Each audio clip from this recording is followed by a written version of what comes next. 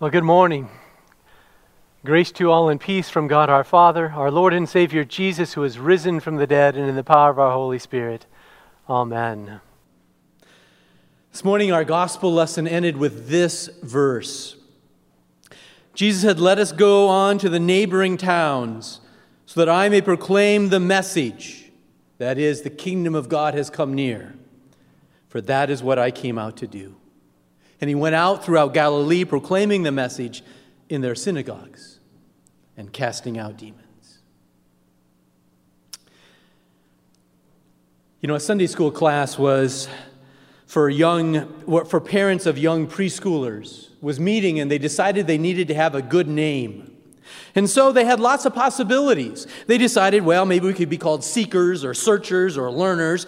But finally, after talking with one another, they settled on one name that was simple, it was truthful, it was inclusive, and maybe even a little prayerful. They decided to call themselves the Tired Parents Class.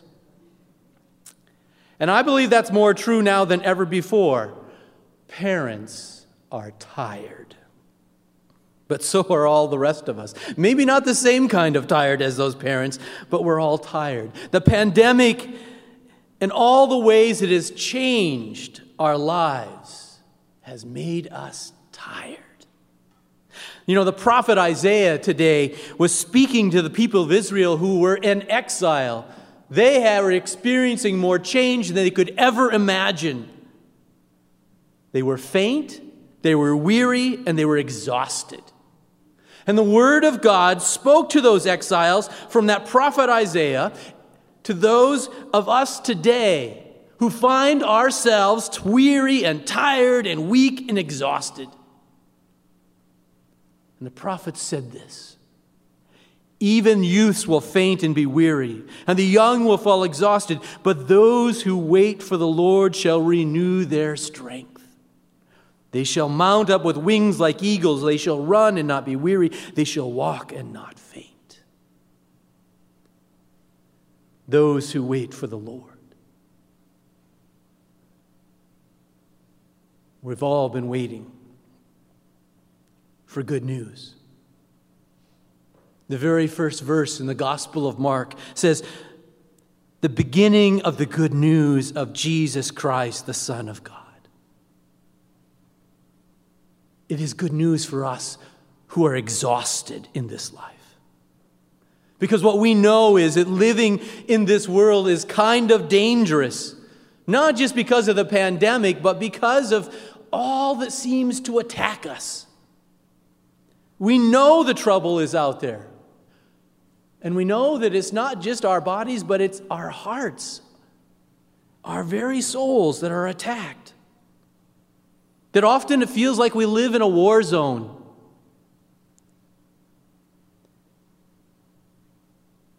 And we find it really hard to stay centered and be absorbed in our primary life-affirming, life-witnessing world. And it's so easy for us to become disconnected from life and people and God. And what we do is we end up just going through the motions of life. Often it feels like we're no longer living the lives we have, but rather barely dealing with life as it comes to us, just existing. And we long for resurrection.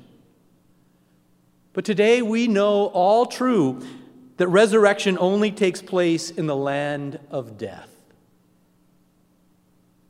And we know all too well the power of death around us. So Jesus comes. Jesus came to the people of his day, and Jesus comes this day to you and to me as good news. To bring the good news that God's kingdom is breaking in.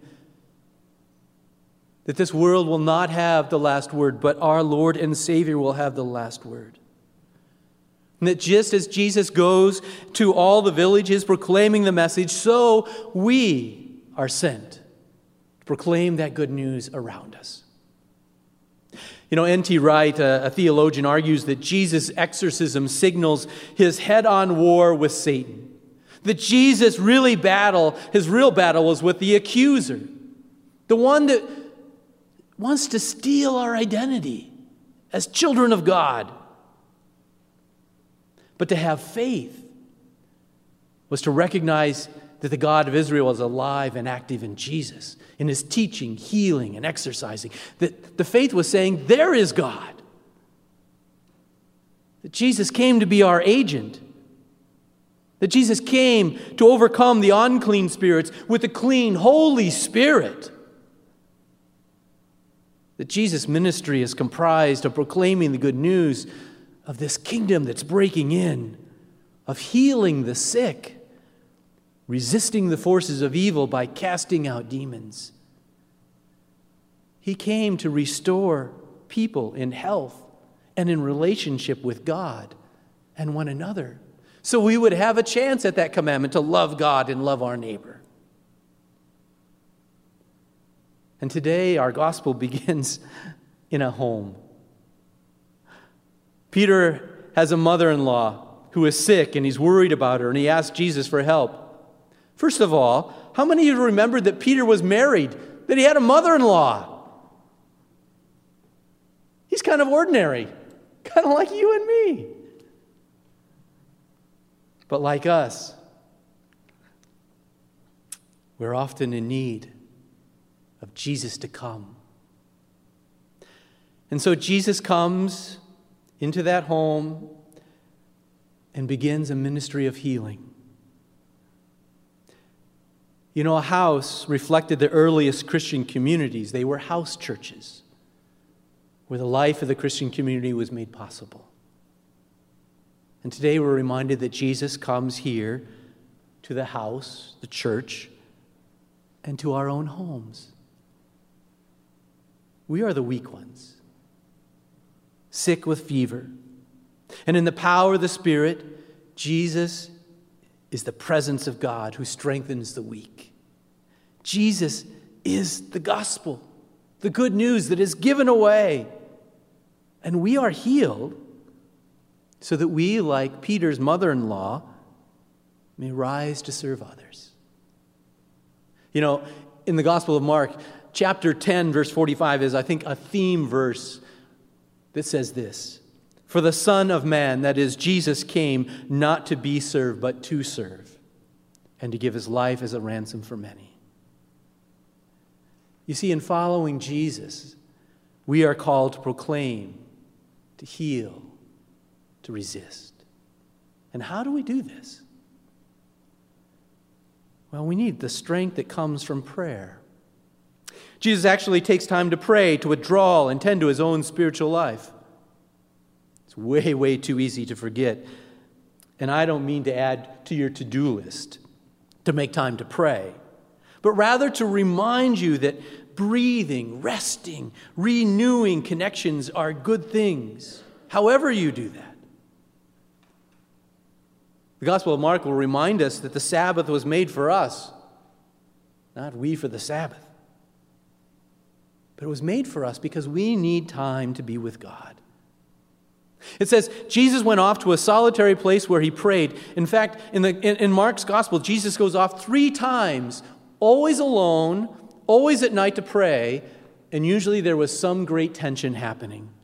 It happened in this chapter, Mark 1:35, in chapter 6:46, and in 14:32-40. Martin Luther is said to have said, "I have so much to do that I shall spend the first 3 hours in prayer." Wow, that's a practice that we need to work on. Going to a solitary place, some place that is different from what we normally are.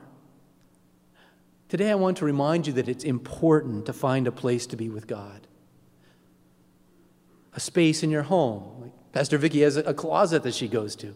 Maybe it's a place where you walk, where you find that you commune with God the best. Or maybe it's just a place, a chair that you go to sit. But you need to find not just outside solitary space, but internal solitary space, so that you can slow your mind, and breathe prayer in and out like breath. Ask yourself, what is your current prayer practice? What are some examples of solitary places, both on the inside and outside, where you can go for prayer? Think about that this week. You know, this Lent, we'll be taking time to walk through the disciplines of Lent. And on Ash Wednesday, we'll hear this charge, so to speak. As disciples of Jesus, we are called to a discipline that contends against evil and resists whatever leads us away from love of God and neighbor. And I invite you, therefore, to the discipline of Lent that includes self-examination, repentance, prayer and fasting, sacrificial giving, and works of love. Strengthened by the gift of word and sacrament, we can begin this discipline. Prayer is something as a discipline of Lent. In fact, prayer is one of the marks of discipleship that Zion has in all of our works of who we are, and we identify who we are as a congregation. Prayer is one of the 8 marks of what it means to be a disciple of Jesus. Not just a member of Zion, but a disciple of Jesus. It means that we are people of prayer. You know, I also find it fascinating that Mark says, and they brought all who were sick, and that Jesus cured many who were sick. I don't know if this contrast is intentional, but it strikes me that Jesus didn't seem to be able to cure them all. And maybe that's instructive. Because I don't know about you, but I think as pastors, we often can focus on who we've missed, what we're not doing, where we're falling short. But maybe today we need to focus and draw strength from who's been reached, what we've accomplished, where we have moved more fully into the calling that we have received from God. Maybe this week you can think about all the places that God has already been at work in your life, and not just focus on the areas where you think God needs to be more.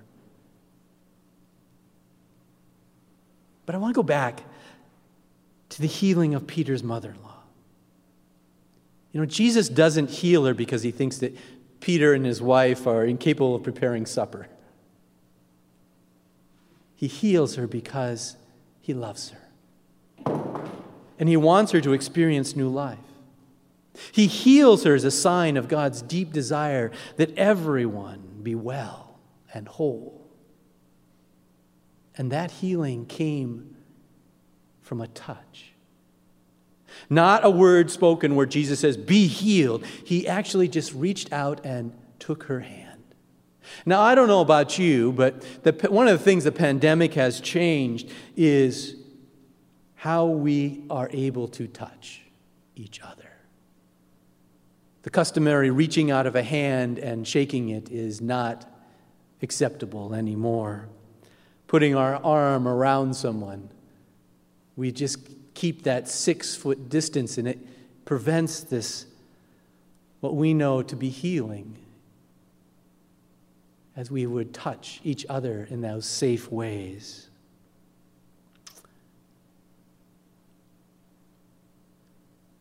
And this mother-in-law, whom we don't know her name, moves from her sickbed and begins to serve others because Jesus entered her life. You see, the grace of God inspires a life of service.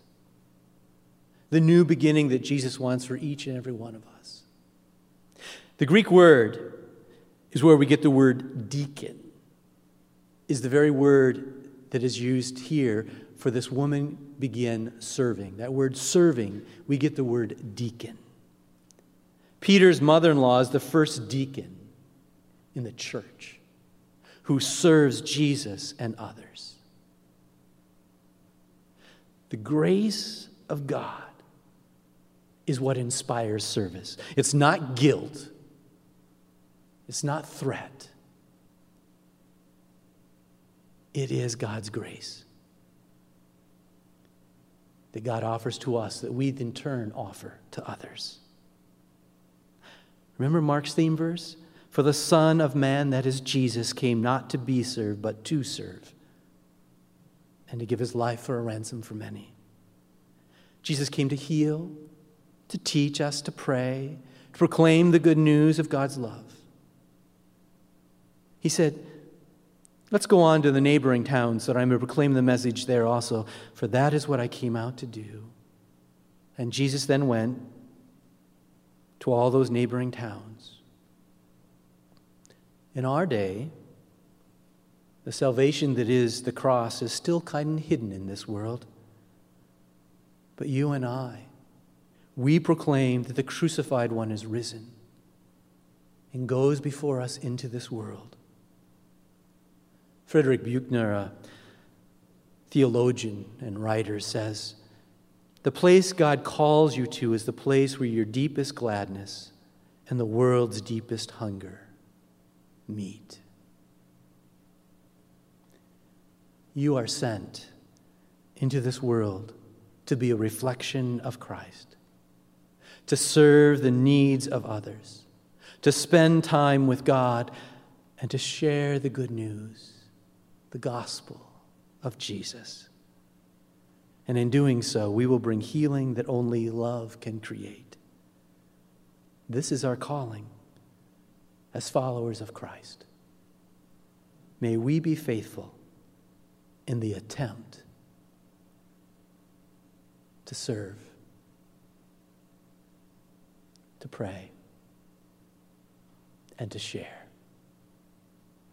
the grace that we have received with this world that is longing for good news, this world that is weary and tired.